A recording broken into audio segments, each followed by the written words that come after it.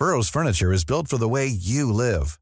From ensuring easy assembly and disassembly to honoring highly requested new colors for their award-winning seating, they always have their customers in mind. Their modular seating is made out of durable materials to last and grow with you.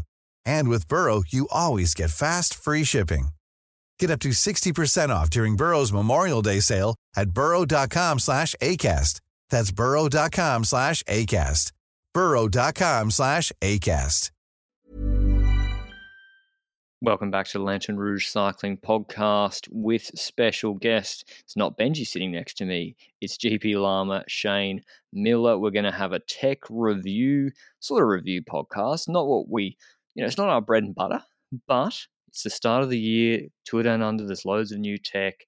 And so who better to bring in than Shane? And we're going to discuss power meters, new bikes, new head units, all that jazz, some new tyres that have changed around the place, particularly on Jumbo and UAE. So welcome, Shane. How's the TDU going for you so far? Things are hot here in Adelaide. 44 degrees Celsius when we arrived. We drove over from home, which is Ballarat. And straight indoors into the air conditioning and out early morning on the bike. And good times, good weather, no rain. Actually, no rain. I was going to say no rain in the race. Let's talk about the prologue soon, though. Yeah, that really changed things up with the weather, which was unexpected. Well, as always, this show is presented by Zwift, and both Shane and I are here on behalf of Zwift, which has been great. I presented the Young Riders jersey today. This will be going up a bit later. So this was Saturday. We're recording Saturday, stage 4 at Wollonga. No Wollonga Hill, but Sheffield was still in the leaders jersey. I'm a little bit sunburnt. But that's what you got to do, right? For presenting Sheffield with his first of many leaders jerseys. But prologue, you already mentioned it. We saw Pello Bilbao. We already covered that a little bit. The inverted 90-degree or whatever hoods, which we think are legal. What else did you see before the race even started? Before the prologue, what was going on in the warm up, the green room? What's changed from last year, or what was going on there? It was a good setup in the train station here in town, so a nice big hall. But what would happen, it was super, super hot there as well. So all the riders were warming up, 32, 33 degree day, maybe even a little warmer Celsius. They were sweating buckets indoors. But the trainers there's a lot of elite trainers lined up. One thing I did spot, though, was released last year, the Wahoo Roller, which I've got to say, I don't think it's done very well at a consumer level because it's pretty bulky and it's not a wheel-off trainer. It's a wheel-on trainer, but rollers, but kind of not. So you lock your front wheel in and you've got to have your own power meter. But for this purpose, for putting a bike on in race configuration, you can just wheel your bike up, put it on, clamp the front wheel, get your warm-up done, take it off and go. So front wheel off, not direct drive. It's both wheels stay on. It just clamps the front wheel. Really weird. And Zip have something to say about that too, because Zip actually won't certify the use of this device. Is that why it's not been popular? Is that because the pros they couldn't give a fuck if they can't warranty the bike? As long as it's convenient and works. Convenience wins over any warranty, I guess, at this level. So we were seeing all bikes being put on them, but it was just so quick for them. They could roll up, put their bike on it, get the warm-up done, and they weren't taking wheels on and off, where there might be some indexing issues. And we saw a couple of direct drive trainers in use, and the mechanics there with clunking gears. And you imagine, say, 2 minutes to go before your start time, the mechanics got your bike off, got to re-index your wheels, disc wheels over here, bike's over here. It's stressful. You don't need that stress. So, a lot of Wahoo rollers in use, but still a lot of direct drives because a lot of the teams are sponsored by direct drive manufacturers. What else do we see technology-wise? That's really about it. But interesting to see the modifications made to the road bikes because no TT bikes allowed. Those turned-in levers for the puppy paws that is technically allowed in time trials, but not open road races. I think the lever position, there's no rule against it. But the position you would adopt with that lever position is not allowed because you would have to use your forearms as a point of contact to hold the hoods. Yep. I don't know how they braked.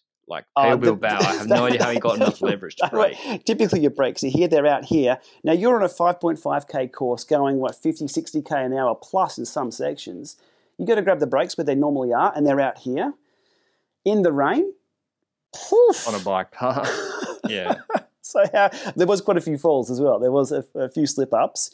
But early on, the first 2 or 3 riders, I think, had dry conditions and did very well.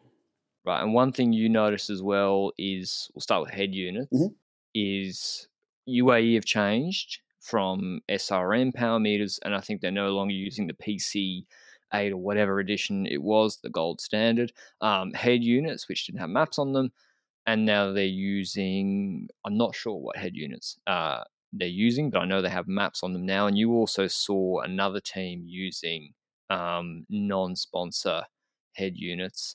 What was Jayco, right? Jayco Alula, yeah. Now, it caught my eye because they'd blanked out the name. So they were all running Garmin's, a mixture of, I think, 520s, 530s, 830s, and 1030s, the larger units, or 1040s, quite possibly.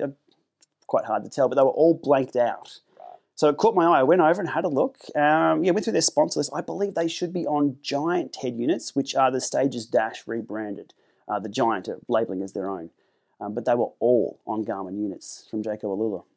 And like what, I think that could make a big difference for UAE if they can now see maps. I remember San Sebastian, that crash that Mohoric had, or he overcooked a corner and it forced Honore and maybe Powers to crash. Honore definitely did crash. And a lot of the pros that are sending now pretty much entirely or using their maps to judge corners coming up and how sharp they are, where they need to brake, even more so than, DS rally, rarely is a DS doing rally style, sharp left, like medium left, like they're using the maps. And that's why we're also seeing a lot of descent KOMs like Matthias Norsgaard. Pidcock did that descent off, what was it, on the Alpe d'Huez stage off Croix de la Fer. No, I'm not sure, but then Norsgaard came in the group header and he put a minute into Pidcock's time. Jensen Plowright swept up all the descent comms down Gorge Road yesterday, I believe. Okay. I think most of the riders were maxing out at 102, 103 k's per hour. Now, to have confidence to do that, using the maps. Now, I first heard about using the maps for descending fast, that is, not just sort of touring around. Yeah. Back in, would have been probably 2010, 2009, David Miller, back in the day, Garmin-sponsored team, was talking about the maps and saying that, I can now descend with more confidence. I call bullshit on that. I'm like, that's nice. You're a Garmin, whoever they were back in the day. I'm like, yeah, good one. And then I tried it because I never really had the maps up. Back in the training days, it was the data. That's all you need. I actually tried it. It works. And the key point is if you're going through a switchback, you'll know to brake. But if a corner sort of double backs on itself but then opens up, no brakes required. And you get a feel for how much a curve turns on the head unit that you don't have to brake on. So it does change the game if you can see what's coming up. Even at the amateur level, it does help. I did a pretty interesting interview with Seb Berwick on Israel this morning, and he was saying, the way they hit Gorge Road yesterday was crazy. Like he thought it was faster than they came to that left-hander faster than they do on European races because the road's so wide, and I don't know, everyone was flying. So that was crazy. But the big changes, and it's already been not controversy around it, but a little bit with Wout van Aert in cyclocross, is Jumbo-Visma changing to SRAM, and it's not just the group set they're changing. And so I wanted to run through with you, first of all, why might they be changing from, some teams pay wholesale for Shimano. UAE are paying, I'm pretty sure, wholesale for Shimano. They're not being sponsored by them. Why are Jumbo changing to SRAM? They've just had a great year last year, and they're going to what some people, the fuck SRAM meme with Mollema, what is maybe perceived as an inferior product. Why are they changing? Is it just cash? Cash would have to be up there. But it also depends what that contract with Shimano entailed. If that was the group set, the wheels, the pedals, everything, this may allow them more granularity with what they get to choose. So maybe they put up with that front derailleur, but they get to choose their own pedals. They're now on Speedplay, and their own wheels. They've moved to, was it Rovals or? What's it called? Starts with an R. It's like a, I'll have to look it up. Is it Roval? No, it's not Roval. Record? We'll find it. I'm really good with the technical stuff, not the names. Reserve. There we go. Finally got there. Reserve. But we're seeing a lot of different wheel manufacturers out there, but they're all pretty much at the same level, though I'm sure people will dispute that regarding aero and things like that. But yeah, it allows them to get more granular with their selection. Okay. But there's also a few other nuances with, gearing, other options out there with what they can choose. I reckon they don't have to use the power meter anymore. So the Shimano power meter. So they're now, I don't think they're using the Speedplay power meter though. No, They're not? just the pedals. No, they're on Quarks. Okay. So SRAM own Quark now, which is built Okay. into the red group set. There are other Spider options at the Force level, but I believe they're using the chainring version of that power meter. And that's proven over years and years. That's just set and forget. It works. It's not true dual-sided. It's Okay. total power because it measures total power, not independent dual-sided. But it's good enough for what they need. And if it's going to be more accurate, more reliable, which Quark have proven over many, many years, they'll be happy with that. So yeah, that probably is an upgrade. The power meter side. I mean, I interviewed AKV Speak. He's the performance manager he's part of behind the sort of revolution of Intermarché.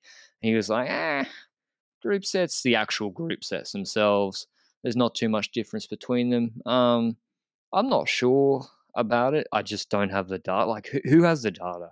Who's tracking chain drops in World Tour races? That'd be a great website. Twitter. I know. I mean, just jump on Twitter, you'll find out who's dropping chain. Of course. Oh yeah. When Wout drops a chain, cobble section of Roubaix, Twitter is gonna go off. Like, it will. I reckon. Yeah. However, Matthews yesterday drops a chain on a Shimano group set. And Pog dropped a chain in Liège or Flesh 21 on a fast downhill. Yeah, everyone. These guys are literally, they have it in cross chaining at all times, and then it's like bang, with no attention on the pedals. Their bikes are getting thrown around too. Yeah. Up against, they've got a spare bike, getting it off the roof, it's shaking. The rear derailleur just bends a little bit. Right.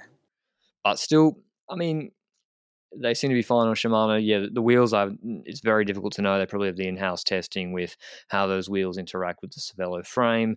What else? And we already said the power meter, I think the power meter is a pretty solid upgrade. But yeah, I mean, it's also, let's be real, SRAM will be paying a lot more, I reckon. Like, it's also got to be that. Like, it has to be SRAM coming in, and they're going from, what do they have? They had Trek and Movistar.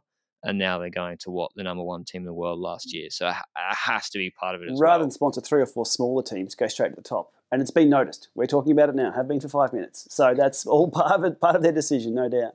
Sort of the other end of the spectrum is about their main rival, Jumbo-Visma, is UAE, who are sort of doing the opposite in that they, from what I can see, I already mentioned, they're going for performance. Like, I think UAE, of all the teams, have really upped what they're doing in terms of the tech stuff, which I'm not an expert in, but still it looks like it's a focus where they're not too fussed about getting, the biggest deal. They're wanting the best products. The Colnago, which they've used, it's the same bike. It's now commercially available, I think, but they've gone from Campag, which, again, like with Jumbo, it's a bundle deal with Campag usually, so you've got to use the Bora wheels, which I think are pretty well respected. But anyway, they've gone to Envy. Envy wheels. They're going to use Conti tires, which is a surprise to nobody because if you remember Pogačar screaming, "Fuck these tires," they were using, I think, Pirelli last year. If that happens, well, yeah. Now they're on Continental tires, and they're also on Shimano instead of Campag, which is, I don't know, the Italian. I haven't seen much Italian purists complaining. Can it be done? I was going to say, can you put a Shimano group set on the Colnago frame? I don't think that's if you're superstitious, that could never happen. It's like, yeah, well, like cats on Friday the 13th, smashing mirrors and Hawaiian pizza, snapping pasta before you put it in the pineapple belongs on pizza. Exactly, yeah. Shimano on Colnago. Let's see how. Well, Jay's leading the tour at the moment, so it must work. Yeah. So I think and they're also, I've never heard of their kit sponsor, Pisse. That's their kit supplier. I don't know. And that was pronounced how? Sorry. No one's told me. It's Pissei. I can't. How can you pronounce it by saying Pissei or Pisse? Like. I mean, what do you? I slaughter anything that's non-Australian. Yeah, maybe so I'm not even going to try that. I'll get in trouble. So they're using Wahoo computers. There we go. Okay, they're using Wahoo. What's the split right now that you can see between Wahoo and Garmin, and also most importantly, because to remind people, the pros don't get a choice a lot of the time. What can you see on the margins what guys are choosing to use as head units? Choosing to use, you'll never get an answer. They can't tell you. They're contractually obliged to use whatever they're told to use, except if you're Team Jaco Alulu and they just blank things out and use Garmin anyway. Look, we're seeing more and more Wahoo head units come in. And now Jaco should be using the Giant head unit, but they're not. On the men's teams, it's primarily Garmin. On the women's side of things, which was earlier this week as well, we're seeing a lot more other sponsorship come in. So we see Wahoo sponsoring a lot more of the women's teams. But they're pretty much a wash, really, for what they need in races. You get power, you get distance, you get time, and enough quality data recording for the coaches to analyse. For other little things like Connect IQ and does it pop up my messages from my iPhone? Yeah. Does it do live tracking? They're not doing any of that. I mean, we care about that as consumers, but it's quite interesting. Like, as consumers, we can choose our products and actually choose to use more features than what the pros even use. So with the split, I'm not quite sure on the men's side of things, but there's a lot of Garmin's out there. Yeah, and like there's also no price sensitivity really for the pros as well. Like it's, I mean, what Shimano seems to have been, they can coast, they have been able to coast off, these World Tour teams will use this anyway because it's a superior product. What power meter, group set, wheels, whatever, what new entrant are you seeing? Two questions. What new entrant are you seeing who is just putting down cash to get on bikes? And what other company or product are you seeing that the pros, they're using that handlebar because they like that handlebar? Kind of like I don't know. It's tough with the tires again because they blacked them out. Like, well, who knows what tires Pogačar was running at the Tour? But yeah, maybe the first question: who are you seeing with the bag of cash coming in? I'm not seeing it. I'm over here for the week to try and cover the tech. Yeah. I'm not being wowed by anything. I'm not seeing anything great, big step ups in anything at all. Yeah. What we're seeing is consumer level tech that the riders are riding that we can purchase off the shelf, if not choose better equipment ourselves. So nothing really jumps out. I'm surprised we're not seeing any Hammerhead head units being forced on. Israel aren't on them? They could be, but they're not making any noise about it though. I've seen nothing of it. But they are, because Hammerhead now owns, SRAM now own Hammerhead. Okay. So I'm assuming we may see some SRAM teams move over to that head unit. Maybe if the Karoo 3 comes out this year sometime and improves on an aging unit. If you pull up the stats here, I want me to have a look at what head unit they're on, if it's listed. But nothing, there's a lot of other things on the periphery. We see the core body temperature sensors. We're seeing Super Sapiens, which can't be used. So they use that in the prologue warm-up? They were using Super Sapiens? No. You won't see that. But I'm just talking in general what we're seeing come into the sport technology-wise. We're seeing Super Sapiens stuff. We're seeing some real-time hydration monitoring stuff. Hasn't quite crept into the pro level yet because I don't think we know what to do with the data during a race. The core temperature sensor is interesting, but at the end of the day, if your core body temperature sensor moves, or core temperature moves a little bit, I mean, anyway, it's a hot day. It's going to move. So we are seeing that creep in, but also with the regulations of the UCI. I mean, Super Sapiens can't be used in a race. That's an invasive technology. You've got to put something in your arm and leave it in there. Nothing really jumping out at me though. Even from the Tour last year, I think we're seeing like the 12-speed group sets. They are using the wireless levers. Shimano levers can be wired into the system for a little bit more reliability, I guess you would call it. But we're seeing them used wirelessly. So trust in the technology there. But on that, you haven't seen all the Shimano teams who actually are sponsored by Shimano using only Shimano 12-speed here. That's a good observation. No, there are a lot of 11-speed chain sets still in use, which is kind of bizarre because based on the Shimano tech spec, which I dive into before making any content or comment on what can be used and how to do all this, technically you can't use that chain set on the new 12-speed group set, but you can because a lot of the pro teams are using it. We're seeing older R9100P power meters and just straight chain sets on bikes equipped with 12-speed. I've made some inquiries on that. Nobody wants to go officially on record. The rumour is that the teams may not be bringing out their number one bike for show because it's early in the year. They may have not got their sponsor drop yet of all the new equipment. However, a chain set's probably the most easiest part to change on a bike. I mean, if you've got the 12-speed everything else and got that all configured, the chain set's actually a couple of tools and you're on in about 2 minutes. Not sure what's going on. So what, supply chain issues? What is it? I simply don't know, and I can't get a straight answer. But you'd think if Shimano are paying these teams to be showcasing their latest and greatest, and you're putting these old-ass chain sets on, which I think physically there is just a millimetre or half a millimetre different with the Q factor or the chain lines. It's going to be good enough to work. But when something like Matthews throws a chain in a sprint, the first thing I'm doing is heading over to the service course and like having a quick look. I believe he was on 12.12 though, so that's okay. Yeah. If he had been on 11.12, I would have been like, hey, look at this, what's going on here? Don't know. It was a problem in the past. We couldn't get the group sets. They've been out for a long time now though. So not sure. Okay, yeah, it's interesting seeing Jumbo said they started doing the SRAM changeover in September or something. I don't know. It takes so long, but yeah, just changing the chain set out. I mean, having a few riders, that mentioned to me, and like just to let everybody know, all the power meters don't all work perfectly in World Tour all the time. You won't hear much of that though. Some breaking news to people. Yeah, they don't all work perfectly all the time. And there's, you'd be surprised, particularly when a guy changes power meter manufacturer, do they get him to reset his zones properly? Maybe they do eventually when he does a new FTP test in the January camp. Maybe that's where it happens inadvertently, but I don't think there's not enough acknowledgement that the power meters are also have a margin of error, which are often exceeded actually their margin of error that they say on the box. So, but the pros can't, they got to use what they got. It just sucks to them. They almost take, a consumer with infinite money, which maybe that it's fair few in the market from what I've seen with the bling bikes around here in Adelaide. I can't believe it coming back.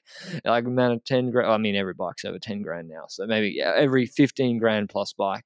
But yeah, they can almost put together a better performing overall system than the pros because of, XYZ reasons. But yeah, what else has been done? Jumbo, UAE, the Prologue.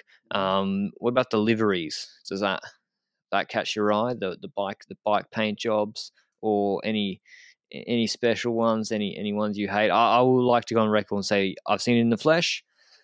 The Archaea kit, which I quite liked. I thought the red, it's not bad. No, it's actually quite good. But the way it works with the off Celeste Bianchi Specialissima, I think they're using, it's not like the Jumbo Bianchis, which were quite popular, I think. It don't look right. They got to change it. And I also think, I think something needs to change there. Maybe they need to go full Celeste and just bling it out. When things look good and it's all, I hate the word colorway. I hate the word when they talk about, you watch other tech coverage and they're talking about the paint jobs. I could not care less about the paint job. It's like, it's a tool for the trade. These things get crashed and thrown out. If you ride into your bike and it's a project bike and it's a personal thing, go nuts, color it all up, decal, you name it, make it look really, really nice. But these are tools of the trade. These get smashed around. But I've got to say, something like the Quick Step from many years ago, the blues, the blacks, they do look nice when they all match up. However, I've got to say, my standout that looks absolutely bloody horrendous, BMC. It looks like a Duplo. What is that? It's the blue and the red. I've got a 3-year-old son who has toys that look like that. This is meant to be a $15,000, $20,000 bike that we want to aspire to owning. No, it's horrible. Might be an okay bike, but the colorway, did I mention colorway? Horrific. Yeah, the paint job. I think Giants kind of upped their game a little bit. They're not the best, but they used to be really boring, maybe in the 2014s, 15s. I'm thinking CCC was just black and white, right? Except for Golden Greg when he was on CCC. And then Argos Shimano or Skill Shimano, can't remember. They had the pink ones with Ulrich.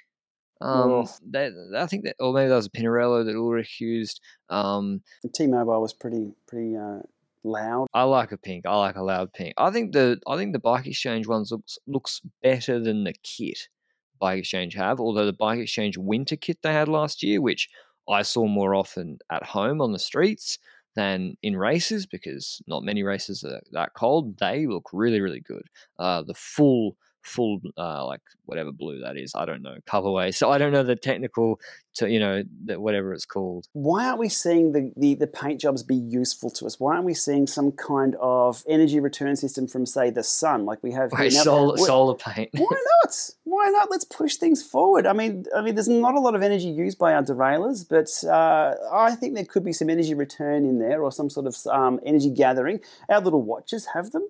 If you buy the upper end, and the little head units now having solar panels on the front. Imagine having a bike that had some kind of... It's not going to work in Belgium in midwinter, of course not. Not going to work on cyclocross bikes, they're covered in crap. Road bikes out here, though, I mean, there's a lot of surface area on a bike that could be used to plug things in, and then push that $20,000 bike up to $25,000, you know? I mean, this sounds like a nightmare scenario. Probably someone's going to bring this out. I mean, you kind of already touched on it, and you mentioned it, and we were talking off air about it, and just thinking, you know, Di2 was a step change. Mm-hmm. Even ETAP was a step change, going to a wireless system.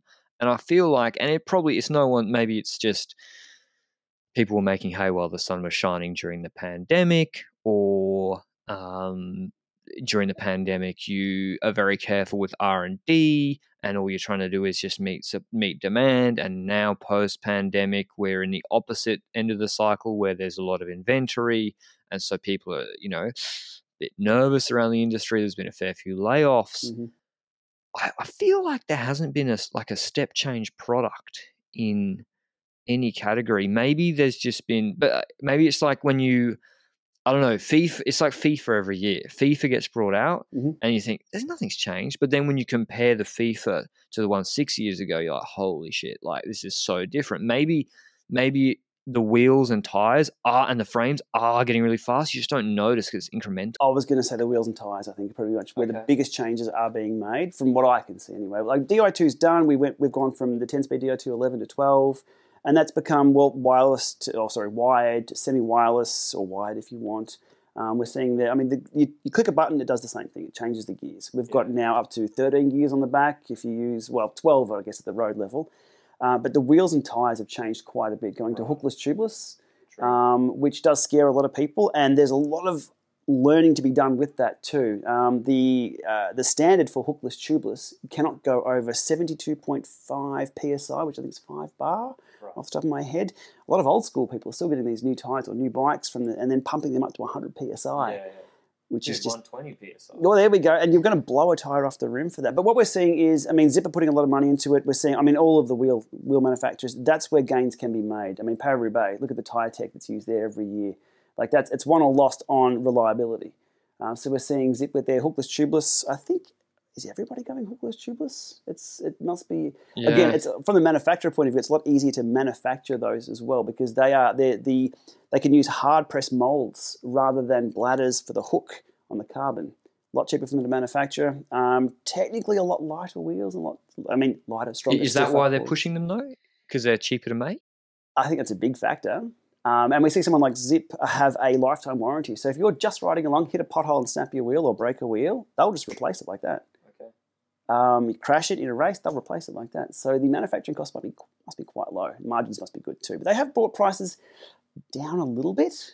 But I think we're seeing like tyre tech, tyre testing too. We see a lot. BicycleRollingResistance.com, great website. If you go there, every time there's a new tyre, a new tube, a new type of tube coming out, the TPU tubes, they're tested, they're put up. He's even doing gravel testing now on that. So a lot of the pro teams are moving over to tubeless. Now, I was in the service course yesterday, walking around, and I heard someone yell out and scream, like, something happened. And I said to my wife, I was walking around, I said, yeah, I hate tubeless as well. They're a bastard to put on. I was just joking that it was a tubeless problem. We turned around, and there's sealant and shit everywhere, because this guy's pumped the tyre up, and it's blown out because there was something wrong with the tyre. Sealant and shit everywhere. So they are using that, but one team, Quickstep, are using latex tubes in the race. So what teams are choosing to use themselves? There's a bit of an art form to it. Didn't they do that in Roubaix? I swear Quickstep used a different tyre in Roubaix. Right. Because they're on Roval wheels. I don't know if they use the Spesh tyres or some other tyres. Probably not. They probably don't use Spesh tyres. And they were on Roval. They used some different system in a Roubaix, not in 2022. Maybe it was 2022 or 21. And I swear they had so many flats. And again, everyone flats in Roubaix. So it's like, it's one race. It's so hard to know. But it definitely wasn't a good look. And as well for that Roubaix, do you remember when DSM, do you reckon this will be used? The DSM tech, not sorry, it's not their tech. DSM were going to use it before I think the riders revolted, where you can adjust the inflation of the tires automatically On the fly. Yeah. Yeah, so you obviously bump it up for the road sections, coming into the pavé, bump it down to 40 psi. To me, and they hadn't really used it, I don't think. And they were just use it for the race. If there was a perfect system that could do that, again, that would be a game changer for them, because you do not want that low rolling resistance, or the high rolling resistance, I guess, with the low pressures on the flat roads. And then coming into the finish, pump that up. You're in a velodrome. Yeah. Go high. If it's light enough and it works, sure. But if it's somewhat heavy, or even worse, doesn't work on the day, you don't want to put that on your bike and not have it work. So the reliability is key. It's going to have to be fully tested before it's going to be trusted, I guess. I mean, there's a lot of old school in cycling. So... Is there anything you've seen here like printed bars? And to be honest, I haven't seen printed bars ready for the TDU for riders. So I haven't looked at every bike, but is there anything you've seen here, like for example, when UAE used the Colnago at the TDF, not available yet, that's not available to consumers yet, or is like a Frankenstein put together thing that teams have put together that might never be available? Not really. I hunted high and low this year for something that's unreleased, blacked out, behind the scenes. You can get pretty good access to the service course here within a few metres of where the mechanics are actually working on the bikes. Couldn't spot anything except one cassette, which was this cassette ratio range that is in between what the consumer can buy. So I think the consumer can buy on the SRAM cassettes, the SRAM Reds, we can buy a 1028 or a 1032. There's two options. The pros have a 1030. That's about it. And we can't buy that 1030. But have the mechanics put that together through loose rings that they've kept no, over the years? The last couple are actually hooked all together. So no, that's from the factory, but only for the teams. So that's about it, which is good to see. I mean, it makes everything accessible for us. These pros aren't using anything that is unobtainable for us. We can go out and buy the same kind of machines. It's just the engines that we don't have that they do. I think one thing that we saw a lot last year, Bike Exchange, for example, as they were called then, was, the really exy skin suits, the custom skin suits that, technically are available. They are. You can contact Vortec and you can get the skin suit, and they're quick, but, they're so expensive that it's... I remember, what was it, Adam Hansen, when he had his custom shoes, and the rule is, you can't use equipment that isn't available to buy for an average consumer. So I think, did he just put it up for sale with a really long lead time, and it was really expensive? A lot of you go to the websites and it's sold out. But it's still available, but it's sold out. I think there's a few grey areas. And British Cycling did Hope, that Lotus bike, remember that track bike? It had the really flared... Did you order one? No, I mean, I think they put it up sold out. Sold out, or 50 grand coming soon. I'm not sure what the track rules are. But yeah, I wonder if we haven't seen what I haven't seen, sort of what things that no longer exist now. Maybe it's because we're not too deep into the season. Things that maybe used to be more popular. I don't see the kinesiology tape, if that's what you call it, too much anymore. The blue tape around the knees. I haven't seen too many pros with that. Is it maybe because the sponsors have dropped out, or is it because it doesn't work? Or I don't know. Maybe just guys aren't nursing niggling knee injuries in January because it's the start of the season. I'm just glad we are not seeing Froomey with that shit up his nose, with a little hook down here, the yellow one. If people remember, this pretty much started me on the internet because I could not stand seeing it. It was called, wait for it, the Turbine, by a company called Rhinomed. Now I'm playing the long game here. We're talking 2014 or 13. They initially came out with this little device up your nose. We're talking tech. It's kind of tech that was meant to, pull out your nostrils and have you more air. And they, I think, were claiming 5% more power at the same heart rate. I call bullshit. I did just some backyard testing on that, and I think everybody did and went, look, this is... But we did see the sponsored riders with this little thing up their nose, and there's nothing more awkward than someone having when someone has a nose ring and you awkwardly look at that and you keep and say, oh shit, I stopped it. It was that. So for him, you can keep your quad lock as long as it stays out of your nose. We're all good. But we're not seeing just... Does he use quad lock in race? Of course not. Oh, he doesn't. Oh, no, I hadn't checked his bike, but yeah, I was just checking. That's a meme sponsorship as well. But funnily enough, I actually use Corelock myself. But Yeah. they're convenient. But Rhinomed, absolutely not. Well, on that, by the way, so in case people don't know, horses only breathe through their nose. They don't breathe through their mouths, and nasal strips are actually really, really common and proven to kind of be effective. Not like definitively, but there's many studies that have said there's a problem, particularly for horses with the bleeding from the lungs, which almost all horses do. I think it's EIBH, but the nasal strips are effective there. Maybe that's where they're like, humans are kind of like, human athletes are kind of like horses. But you're saying they were inside because the horse's nasal strips, so the horse, their nose collapses. Right. It collapses under heavy breathing when they're going full gas, and so the nasal strip is a structure reinforcement that keeps it open. Whereas what's it supposed to do? Was it just supposed to internally open? That's exactly what it did. Right. It was shaped like a ITU, if you want to go down that path. It looked like something it was just horrific. But you saw a lot of pros using it. And I think those of us who knew were like, I don't think that's doing too much. But we're not seeing things like some weird leg rubs and stuff. We're not seeing it be promoted. What I do like seeing, though, is the technology that does work be promoted. I'm totally fine with that. Like new bike tech, new wheels, power meters that work, group sets that do change. Cooling. I think. Vests, do you not think there's more, like at the prologue? Sorry, we're circling back to that. Do you not think there's more emphasis on pre-cooling now? I reckon. I don't think gone are the days where, particularly for the top guys, I'm not talking every guy that's just trying to make the time cut or whatever in a TT, but a little hotel fan in front of you is not enough anymore. They got full cooling systems pre-planned. Yep. A lot of focus on that. The Froome dog was walking around with his ice vest on. I think he went to the toilet in the ice vest. He was committed. Now. He was committed to that ice vest. I mean, that's also cheap technology too. You're not, and it makes a difference. And people don't realize. Again, I was searching back to horses, like what pre-cooling are they doing for like Magic Millions, because it's like 30 degrees. And then I looked, there were some studies, and the studies showed that at 25 degrees, on a 25-degree day, pre-cooling has a big difference. And 25 is not that hot, because everyone thinks, I'll do pre-cooling ice vest when it's 30, 33. And yeah, of course, it makes a bigger difference when you pre-cool for like 1 hour TT then.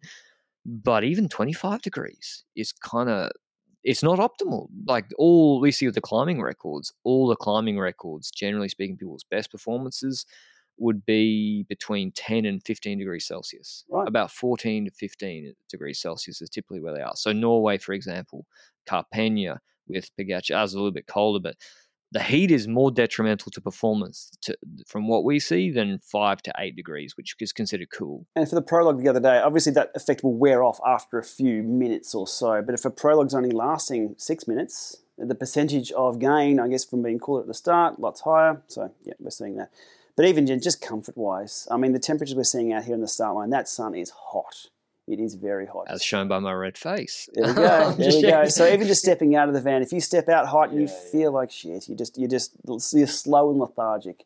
If you can be in that optimal temperature, just as you step on the bike, just mentally, you're going to be in a better space. So, in case we don't get a chance to talk to you again this year, Shane, because I'll be going back to Andorra. You'll be in Ballarat, although the internet exists. So if you like the Talking Tech, sort of a special episode, let me know, or let us know in the comments, because it's something different, but I think it's pretty interesting hearing or talking about, we're all cycling degenerates here. What's going on in the World Tour bunch? What can we expect? We sort of lamented a little bit. There's no big hallmark thing that's come out.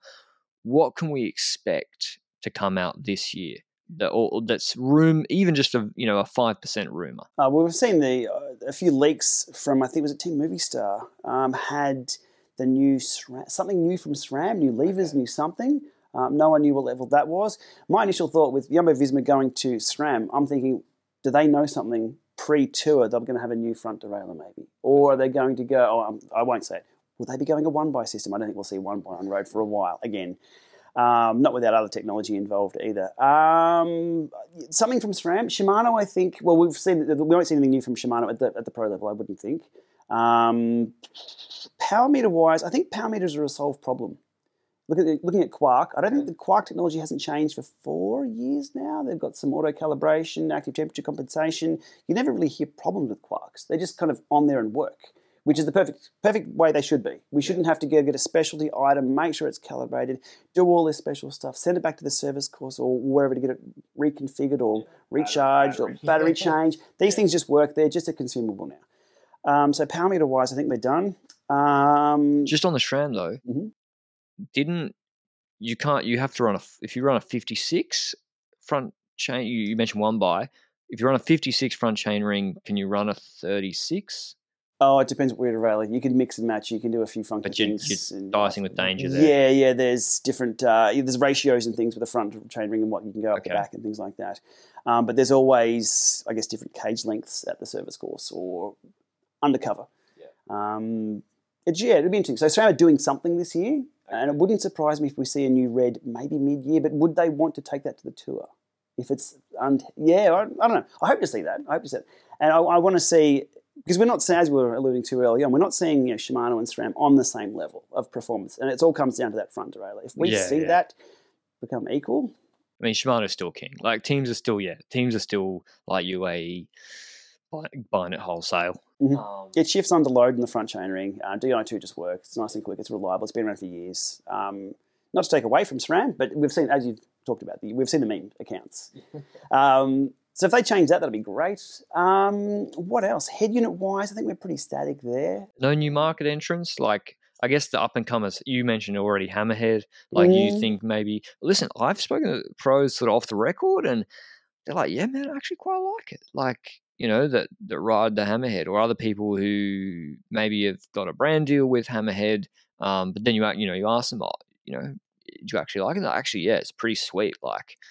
It's got some features I quite like it. So I don't know, maybe they'll have to pay. Like they're not at the level where they're like better than Garmin so substantively just on performance that someone's going to slap it on. There's a few nuances with the Hammerhead, such as if you're out in the field, you can't do Bluetooth uploads. You finish a ride when you're out on a tour, say we're over here in Adelaide for a week, you finish a ride, it's got to be connected to Wi-Fi to sync up. It's a bit of a pain in the ass. Whereas the Garmin's and everything else just sync to your phone over Bluetooth data channel, bang, it's uploaded no matter where you are. Before you even get in the elevator to go up to your room, it's uploaded for most units. It depends if they bring out a Hammerhead 3. I'd love to see that around. We're all hoping for that with a better battery and a few more additional things. That's based on Android 8, I believe, the Karoo 2. Android 8 was a few years ago now, so long in the tooth. Tyre tech will continue to evolve, but I think that's slowing down. We're now at a point where everyone's running wider tyres now, a lot lower pressures, even out on the road. Bike-wise, well, bikes are, there's not much we can change there, or they can change for the regulations. Well, I guess we have the disc brake like evolution. Could people start running? I don't know. Like I feel like the rotors as well. They've gone to what, like there's the ice tech technology. Mm-hmm. Could they start running? Because listen, again, behind the curtain. Oh, damn, like a lot of the bikes, maybe the majority of the bikes ain't 6.8 kilos, especially on flat stages. And of course, we now know, and the teams know that, aero is more important on probably 90% of stages. So if a bike's a kilo heavier, but it's X% faster aero-wise, then who cares? That being said, if they can develop disc brake technology where they can run that system lighter, with be it the calipers or whatever, without people falling off the edge of cliffs, maybe that's something in demand. But of course, I'm pretty sure Pog's bike was 6.8 Mountain Stage last year, pretty sure. So when it really matters, I would hope that the bikes are at UCI minimum, but is his cycling after all, so I wouldn't be surprised. I have heard some horror stories of people doing the Vuelta, going for GC, riding a 7.5 kilo bike on some rampas. So maybe there's some gains there. I don't know. But thanks very much, Shane, for coming on. You can check Shane out at GP Llama on YouTube. He's on YouTube, Instagram, all over the place. He specializes in tech reviews, previews, rumors, Swift updates, all that good stuff. Best in the business for it, and we'll keep watching with glee. I hope there is a big release this year, and I'll wait to see your roast or praise. Yes, me too. It keeps me in business, actually. The more tech that's released, it does. So, fingers crossed we get to come back and talk about some new stuff. All right. Thanks, Shane. Cheers, mate. Mom deserves the best, and there's no better place to shop for Mother's Day than Whole Foods Market. They're your destination for unbeatable savings, from premium gifts to show-stopping flowers and irresistible desserts. Start by saving 33% with Prime on all body care and candles. Then get a 15-stem bunch of tulips for just $9.99 each with Prime. Round out Mom's menu with festive rosé, irresistible berry chantilly cake, and more special treats. Come celebrate Mother's Day at Whole Foods Market.